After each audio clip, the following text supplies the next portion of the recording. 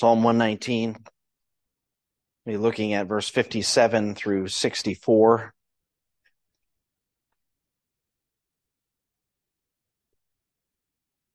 One of my favorite letters to say, partly because I'm not sure there's much like it in English. Faith, you have to do that. So if you were listening to this in the original, you would hear that for each verse. And this is a wonderful verse, a wonderful portion of this psalm. And see if you can identify a theme or perhaps themes through this section, verses 57 through 64. David writes, "The Lord is my portion. I have promised to keep your words. I sought your favor with all my heart.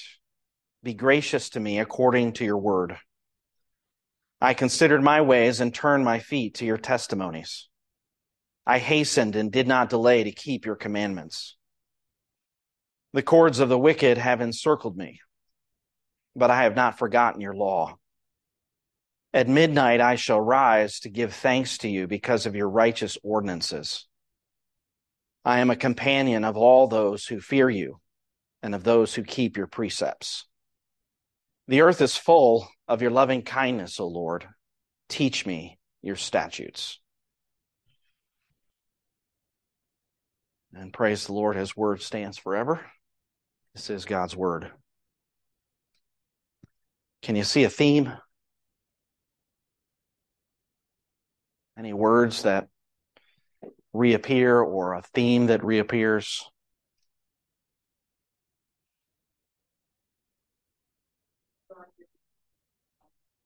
Okay, drawing near to the Lord and following him, certainly. Anything else?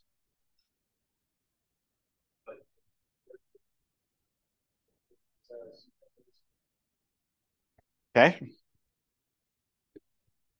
So, eager pursuit. Yeah, keeping God's word. So not lagging behind, I think you could say, Chad, and then keeping. Verse 57, I promise to keep your words. Verse 60, I hasten, did not delay to keep your commandments. Verse 63, I'm a companion of those who fear you and those who keep your precepts. So sometimes when you see a word that is repeated, that gives you a clue to the theme.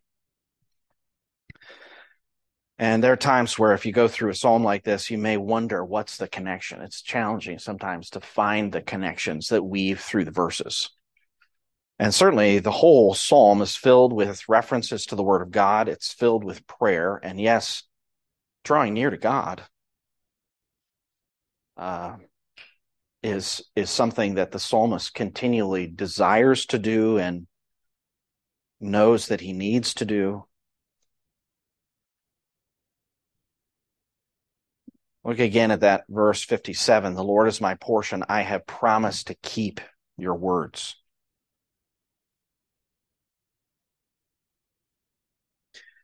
And that's a promise that as you make it to the Lord, you make a commitment to the Lord.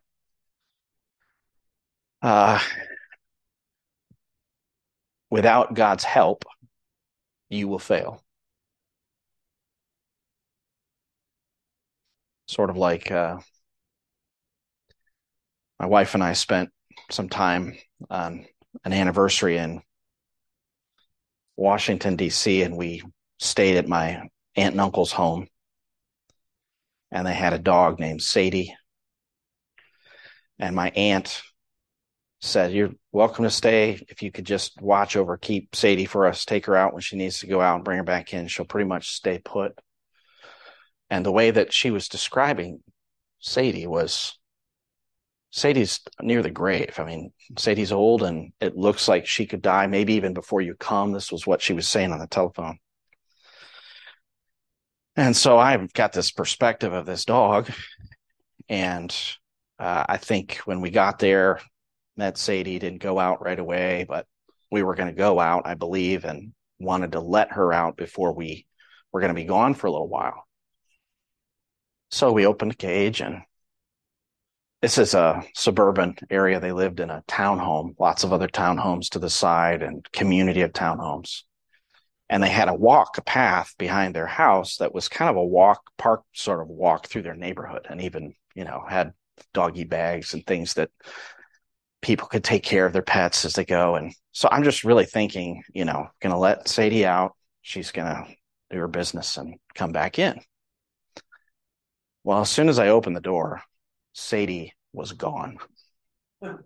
She took off, and I remember thinking, oh no, I have misjudged this dog. And what we didn't see but came to see was that Sadie, I don't know if she knew these people or whatever, but she just headed a certain direction. And of course, I'm now running with a leash trying to catch up with this dog. And Sadie decided to make her way through this big field of grass and right onto the patio porch of a family, and their door was open and they were having a birthday party. She went right into that house. And of course, there's all kinds of excitement when that happened. And I'm catching up with her, and I'm realizing that she had been in there and she's now coming out, but not really coming for me. She's not looking for me. She's looking for, green grass elsewhere. And of course, now I'm apologizing to these people whose birthday party Sadie had just visited. And the little girl whose birthday it was said, "Oh, what a cute dog. I want to pet the dog." And I'm thinking, I want to pet the dog too. I want to just catch this dog. We got Sadie, and Sadie came back, and I had misjudged Sadie, but I didn't do that again, I don't believe. And I don't remember if I told my aunt and uncle about it right away. I don't think I did. But I thought to myself, when they're out walking Sadie and they meet those neighbors, and this little girl comes up and is so excited to meet Sadie again, they're going to wonder, how did Sadie meet this girl in the first place? Well, it's because Sadie's keeper just misjudged, right? And we can misjudge, can't we, when we say something to the Lord like what is said in verse 57? The Lord is my portion. I have promised to keep your words, or I have said that I would keep your words. You ever said that to the Lord? I will. I'll do that. And really, I think the psalmist here is helping us with ways in which we can keep God's words. He's giving us some guidance through these words. One piece of that guidance is the relationship that we have to the Lord that you see there in verse 57. That promise to do is attached to a person, a being, God. And God's words are just there on the pages for us, and we might say, I will keep them, but we have to remember there's a God in heaven who spoke those words. And the way that David begins this stanza is literally with the words, my portion. And some even view what he's saying there in that first sentence is, my portion, Yahweh. It's a direct address to him. My portion, Yahweh, I have said that I would keep your words. And so this personal relationship is related to the promise that he makes. A portion in Scripture is oftentimes an inheritance of land. When someone receives a portion or an inheritance, that this word is the word that's used. And when Israel was given the land of Israel, remember that all of those pieces of land were portioned out. They were given to the different tribes and to the families within the tribes. There was one tribe that didn't receive any land, and it was the Levites. And what was the Levites' portion? Their portion was the Lord. Their portion was the service of the Lord and the tabernacle, and that's what belonged to them. Now, they had places to live. But in terms of possession, the Lord said to them that he was their portion. And you know what? They got the best part. They got the best part. When you think about the portion that you have in this world, and you, for instance, look at the wicked, and you look at those who live in this world and who live for this world, you can see what they have.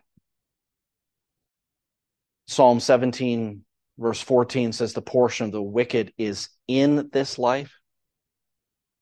That's what they have. But that portion is going to disappear.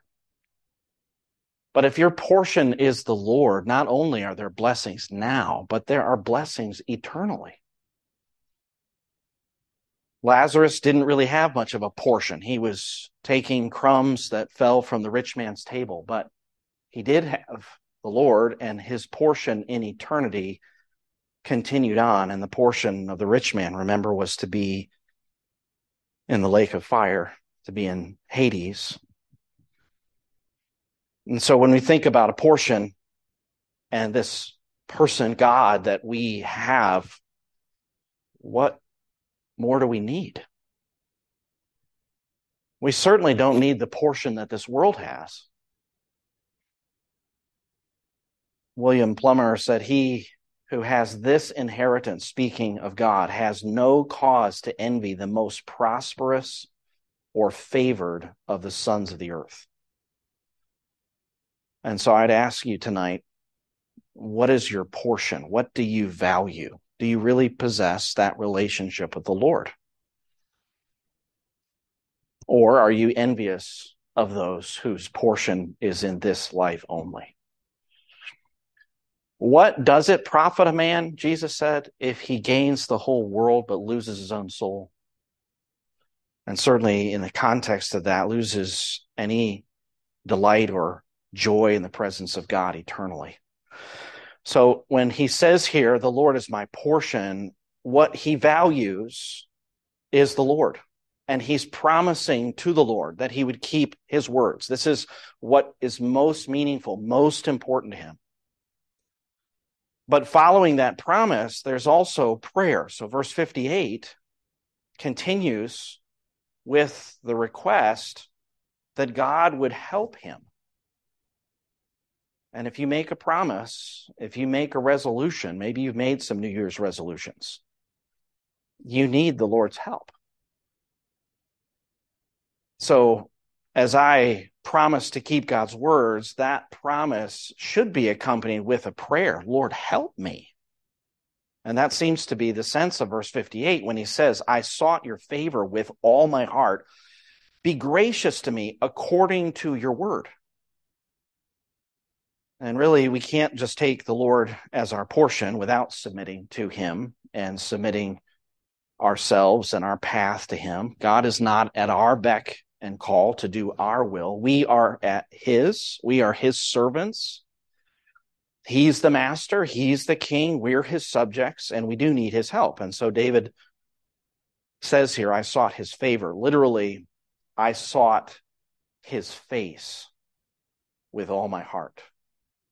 And when God shows his face to his people, when he causes his face to shine upon his people, that is his favor. When he hides his face and his people don't see his face, they don't see his favor. So this is seeking and entreating the presence and the face of the one who can help us. And notice the prayer at the end of the verse. This is actually a prayer. I'd encourage you to take some time and look through scripture, maybe just to cross references, or you could do a search or just read through the Psalms and see the prayer that he makes at the end of verse 58 is a common prayer throughout the Psalms. Be gracious to me. It's really just those words. It doesn't always have in the Psalms, according to your word, but be gracious to me. Be gracious to me. Be gracious to me. Be gracious to me. Be gracious to me. It's throughout the Psalms. And it's for different reasons. There are times when the psalmist is asking God to hear his prayers by grace. Be gracious to me and hear my prayer, Psalm 4. Be gracious to me and deliver me out of trouble, Psalm 9, Psalm 25. Be gracious to me and forgive me, Psalm 51. Be gracious to me and strengthen me when I have been betrayed, Psalm 41, verse 8. When someone has trampled upon you, Psalm 51, be gracious to me. When you are afflicted and needy, be gracious to me. Show me favor. Give what I do not deserve, and grace is never deserved. Grace is something that God gives. He enables us and strengthens us by his grace, but he doesn't ever do that because we deserve it. None of us deserve it. Someone has said the only reason for grace is grace. It's just free. But it does come from a source who is eternal, who himself is gracious, and he loves to dispense his grace. He sits upon the throne of grace. And when we call out to him, be gracious to me, this is something he delights to do. And when it's his word that we desire to keep, and we say, be gracious to me that I might keep your words, of course he's going to dispense that grace and help. He loves to do that. When we see him describing himself in Exodus, when he passes before Moses and shows him his glory, remember what he says, the Lord God, compassionate and gracious. There's the word. And compassionate is that love that God has, that he expresses in emotion towards those who belong to him. And then that grace that he gives is that enablement and help. And the psalmist here is saying, I promised, but in light of that promise, be gracious to me and help me.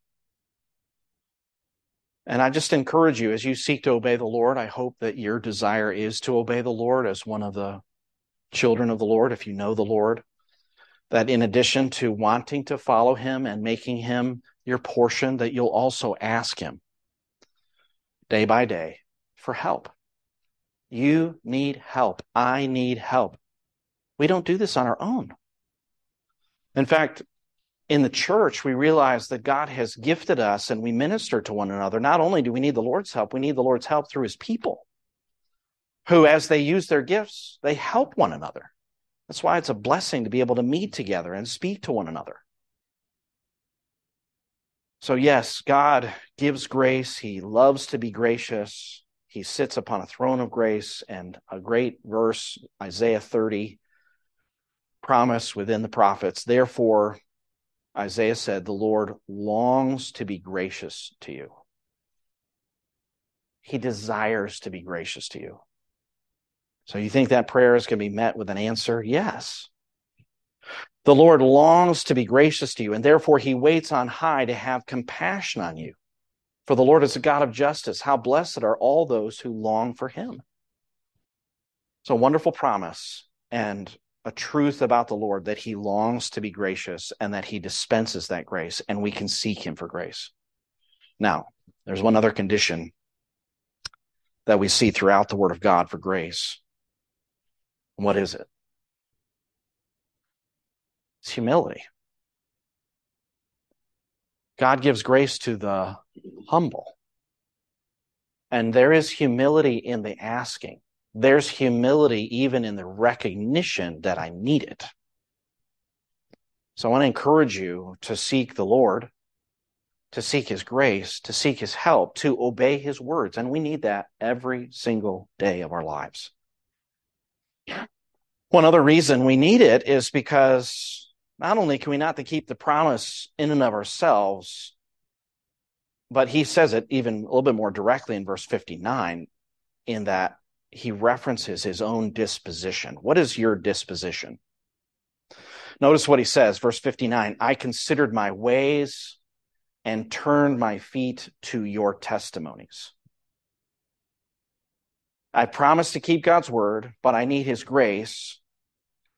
And why do I need his grace? Because as I considered my ways, my feet aren't even pointed in the right direction. They're not even aiming the right way. In fact, it's either wandering off the path, or sometimes because of our rebellion, we're actually going the opposite way.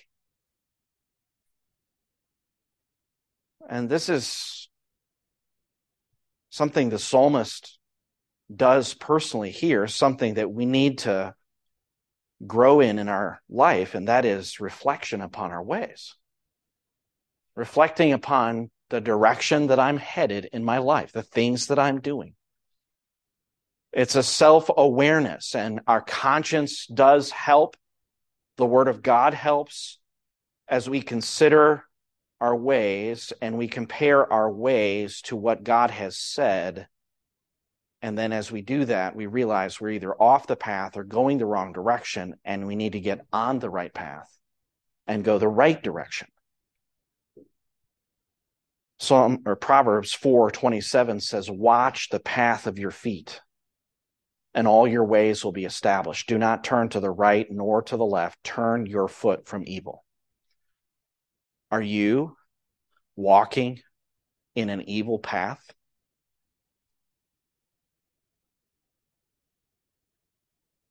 Are you pursuing evil or wickedness? And you might say, well, it's not really a very big thing. If it's evil, the Lord hates it. And if you're one of the Lord's children, you ought to hate it. And as you compare your ways to God's word, the reason you know that it's wicked is because God commands otherwise. He commands you to walk in the straight path and according to his law. And when you see that you're not, God can and give you grace and enable you to turn your feet to walk in his testimonies, to walk according to his words. If you look at Proverbs chapter 1, there's a call to a young man to keep his feet from the path of the wicked. In Proverbs 7, it's a call to sons to not turn aside to the ways of the strange woman. In Isaiah 59, the feet of the wicked are the ones that run to evil. If we find that our feet are pointed in that direction, we need to turn away. Isaiah 59 verse 7, he describes those who are wandering away from the Lord, going the wrong direction. Their feet run to evil, he says. They hasten to shed innocent blood. Their thoughts are thoughts of iniquity. Devastation and destruction are in their highways. So that turn from wandering, or that turn from going the opposite direction, is really a practical thing. It's a turn of repentance. It's a turn because of faith in God's word and the truthfulness of it and the direction of it. And when I place my faith in that, and I've made a promise to the Lord and I've asked him for help, he can help me get on the right path again. It's a wonderful thing when he helps us to get on the right path, to get back to the place where we're in fellowship with the Father. That's what happened with the prodigal. It's what happened to David when Nathan reproved him. David confessed, I've sinned. Get back to that place where there is daily communion with God, listening to the voice of God, and really accepting at times the chastening of God for wandering off the path. I considered my ways and turned my feet to your testimonies. Now, notice verse 60. There's a turning to the right path. There's a knowledge of what that right path is after what appears to be repentance. But then there's an eagerness. Look at verse 60. He says, I hastened and did not delay to keep your commandments. When you know what the right way is, when God has shown you that you're in the wrong path, what's your response?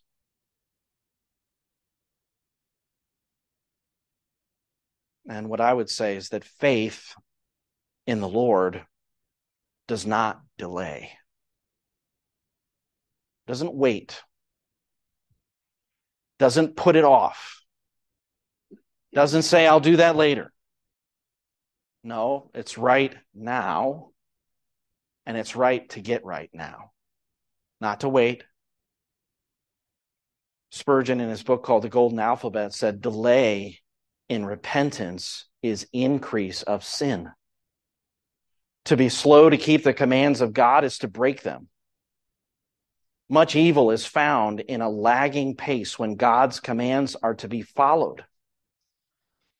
Many are eager to obey custom and society, yet they are slow in serving God. It is a crying shame, he said, that people would be served quickly while God's work would be ignored or performed with vague negligence. God deserves honor. He deserves obedience. The angels who excel in strength obey the Lord. His glance or his direction to them, as one of the songwriters said, is they hasten to obey him. They do his will because they're in subjection to him. They look upon us, no doubt, and wonder how we could be so lagging in our obedience to the Almighty. This is the Almighty. So David is right here to say, I hastened when God gave grace and help and he turned his feet into the way. I hastened and did not delay. I think it's helpful to consider what causes delay in obedience. I was thinking about people in Scripture who delayed at some point when they knew the right thing to do. They just hesitated. Remember the people on the mountain when the Lord displayed that he was God and Elijah's calling them, and he said, if Yahweh is God, serve him. If Baal is God, serve him. And they had to wait for that fire from heaven before they proclaimed that the Lord or Yahweh, he is the God. But they delayed. They waited because their heart affection was on something else. Remember Lot? Scripture says he lingered in Sodom even though he knew that the Lord was going to destroy the place. He lingered. He waited. He waited in a place of destruction. Maybe he was thinking about his family. But the angels had said, let's get out of this place. And it was only the mercy and compassion of the Lord that those angels laid their hands on Lot and his family and took them out of the city. He delayed. God was still merciful. And then there's Lot's wife. As they're making their way away from that city, and God said, don't turn back, don't even look back. And at some point, whatever thought occurred to her about what was back in that city, maybe it was her home, maybe it was her possessions. We don't really know what it was, but we know that she stopped and disobeyed the Lord, and she turned into a pillar of salt. And Jesus said, remember Lot's wife. That delay, that turn back to the world and back to whatever she desired cost her her life. Sometimes there is just really a refusal to obey the Lord at all. Person who is unmoved by any rebuke, I think of Absalom. Sometimes there are those who are blinded by lust and will not heed the call, even if someone pleads with them, like Amnon. Some don't realize the danger to the path, and when they're called to obey, they don't think about what's ahead, and they just go like the ox to the slaughter, as Proverbs says. Sometimes people lack conviction that the righteous path is the right path, and they're always deliberating in the way. I don't know if I want to do that. That's not a deliberation of faith. It's a deliberation of doubt. And these are the words of God. These are the words of the one who always speaks the truth. Sometimes it's friends who influence a person towards the wrong path and cause them to delay. And sometimes people just refuse to think about it. The truth is presented to them, but they just say, don't trouble me with that. Don't trouble me with the facts. Felix, in Acts chapter 24, when he was listening to Paul reason, he said, go away, I'll call you again at a convenient time. He was hearing the truth. He was being pointed in the right way. But he said, later on. He pushed it away. And if you read the story there in Acts chapter 24, he did call Paul back. But what did he want from Paul? You know what he wanted from Paul? He wanted some money. Rather than Paul's God and heaven, what Felix wanted was Paul, who maybe he thought was independently wealthy, to give him some money so that then he could get him out. How much better is the response of Zacchaeus when it came to the commands of God? Remember, Christ came to Zacchaeus, who's up in the tree just so he can see Jesus, and Zacchaeus is told, hurry and come down, for today I must stay at your house. And the scripture literally says that he hurried. This little man climbing down from that tree so he can get to his house so that he can host Jesus. And when he does, of course, people are grumbling around. He's gone to be a guest in the house of a man who is a sinner. And Zacchaeus, immediately when the Lord said, I'm coming to your house, Zacchaeus knew the issues in his life, and he begins to tell the Lord what he's going to do. Repentance for Zacchaeus was immediate. It was, half of my possessions I'll give to the poor, and if I've defrauded anyone anything, I'll give 4 times back as much. He was willing, ready to get right, willing, ready to repent, not putting it off. And what did Jesus say? Today, salvation's come to your house.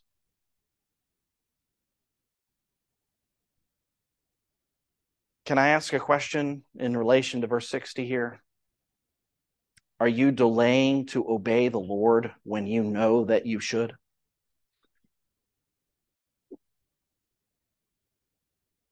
It's very clear what you need to do. You're convicted about it. You think about it. You know what you ought to do, but you have refused and you're delaying.